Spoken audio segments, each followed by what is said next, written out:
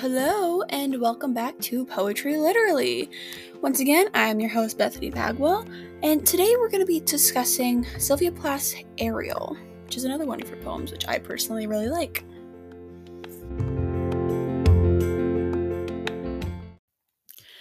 Alrighty, so once again, I'm going to start with just reading the poem stanza by stanza and just breaking it down into literal terms for you guys. So, first stanza. Stasis and darkness, then the substanceless blue, pour and tour of distances. So what this is saying is basically, this poem is about her riding her horse. So the stasis and darkness is her horse in the barn, and then the substanceless blue is her breaking out of that on her horse, and just the pour and tour of distances across the countryside of her riding her horse, Ariel. Stanza number 2. God's lioness, how one we grow, pivot of heels and knees, the furrow. So God's lioness is her talking about, again, her horse. I mean, this whole poem is about her riding her horse. How one we grow, she and her horse are just becoming one as they ride across countryside, pivot of heels and knees.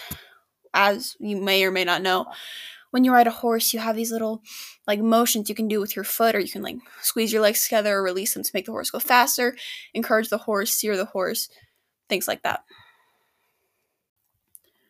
Stanza number 3. Splits and passes, sister to the brown arc of the neck I cannot catch. So this is talking about how Ariel has just taken off at an uncontrollable gallop. She is just going for it across the countryside. She was trapped in the barn. It was dark. It was probably cramped considering she's a horse.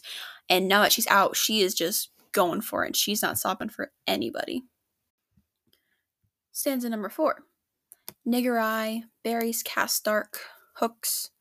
That's a shorter one, but it's basically just saying that, she's seeing all these blackberries in the bushes and they feel like eyes that are watching her, judging her, because, it's not normal for a girl to be riding her horse in Sylvia Plath's time, and yet she is. She just, she doesn't care at this point. She's gonna ride her horse because she loves her horse, and she just doesn't care.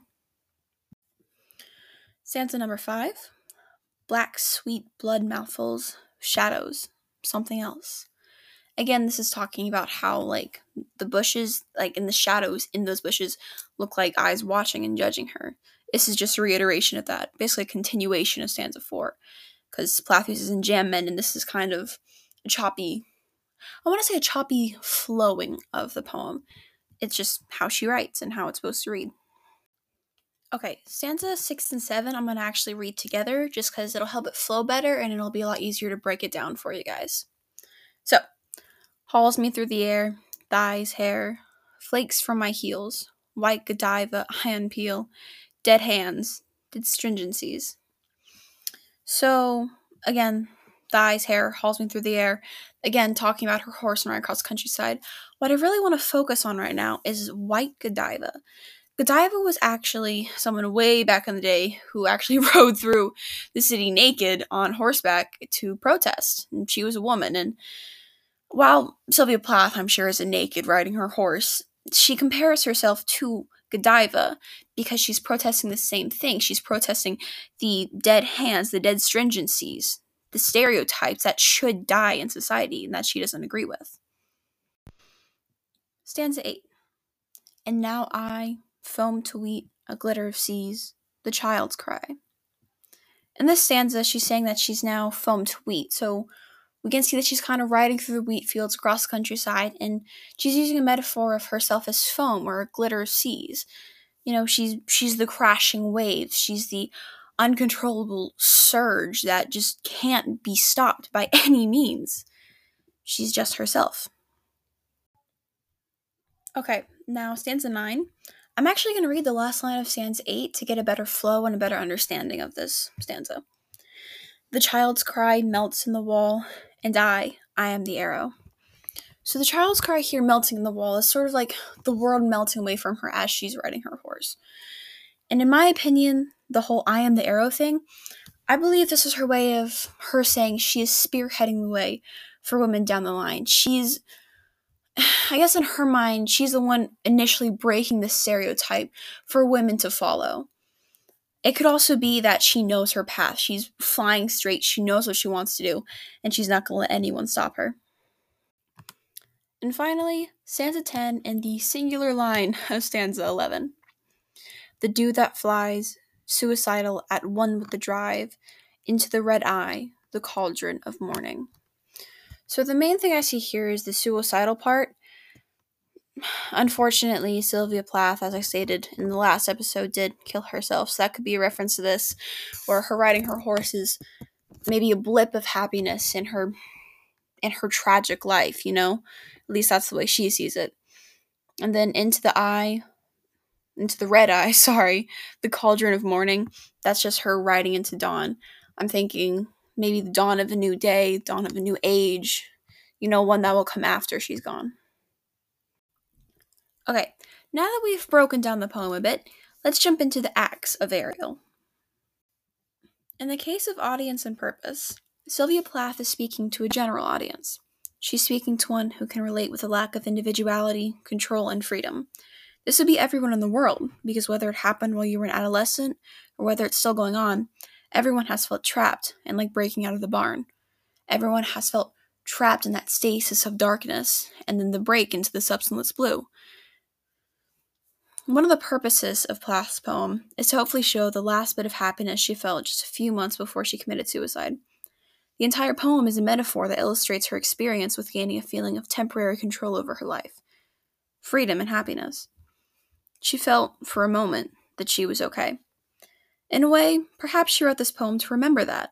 Her purpose was to express her emotions and to think through her thoughts, trying to express the little joy she felt while on the high of her manic depression. In the case of context and theme, after World War II, it was standard culture for a woman to marry and live up to the expectation that women clean the house and care for the children. Sylvia did not approve of this culture and spoke of her personal struggle with getting away from this expectation through her poems, hence the dead hands and the dead stringencies, the nigger eye, the blackberries she felt were watching and judging her. This poem was written on her 30th birthday, which could play into her purpose for writing as a way of expressing herself in a positive way, even with negative connotations. Plath was a victim of manic depression, and sadly, as I stated, just a few months later, Sylvia Plath committed suicide. You could say that was her way of breaking free, breaking out. This was her final word to the world, or maybe even a last desperate attempt to convince herself that life was a beautiful thing and worth living. The themes of the poem are escape, breaking the mold, and joy. She's freeing herself from the barn, from the stereotypes of society that she does not approve of. She's showing the joy she feels when she rides her horse out of that barn. Her and her horse being a symbol of breaking the mold and stereotypes of women not really riding horses, which again is just a metaphor. This whole poem is one huge metaphor. In the case of tone and mood, her tone in the beginning when she writes stasis and darkness is almost despairing and even depressing while speaking about the barn, the cage she was in, even in just that one line. It's such a short line, but even the small choice of words has an impact. Stasis, being trapped, not able to move. It shifts as soon as she writes, then the substanceless blue, poor and tore of distances. It becomes hopeful about her escape, joyful during the ride. It also switches just for a brief moment when she says, nigger eye, berries cast dark hooks, black sweet blood mouthfuls, shadows. It's a judging tone that's coming from the people she thinks is watching her. But then immediately switch back to the hopeful and joy, hauls me through the air, thighs, hair, flakes from my heels. The mood of the poem is one of lightheartedness, again, hopeful and encouraging, as she speaks about being an arrowhead, knowing her path. She's spearheading the way for women to come, encouraging them with her final words. She is riding free on her horse, with nothing but the wind in her hair, striving to overcome the sadness, the depression she is feeling. For a fleeting moment, her tone and mood show that maybe, just maybe, she's conquered it all. Last but not least, in the case of style and structure, Plath uses tercets and para-rhyme as a structure in her poem. Using tercets in her poem adds flow to it. I believe this flow is used to represent the flow of her and her horse across the countryside, as well as the flow of her life. They are riding as one over the hills, flowing together.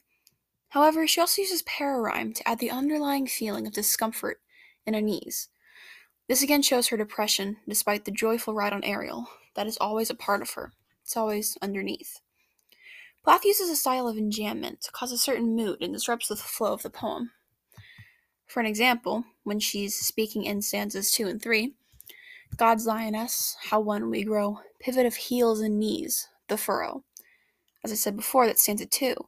But the furrow is supposed to go on to stanza 3. That's how it flows. The furrow splits and passes, sister, to the brown arc of the neck I cannot catch. This enjambment causes you to take a double step. It jams up the reader. It causes them to think a little more about what she's really saying. Again, while this poem is about joy, the manic state in which Plath is in while riding her horse, her struggles are still there, and she can't outrun them. Plath also uses the style of free verse, which is her typical style in all of her poems, to deepen the feeling in each stanza, line, as well as in each word. So there you have it, the acts and breakdown of Sylvia Plath's Ariel. Hope you all will join me next time on Poetry Literally.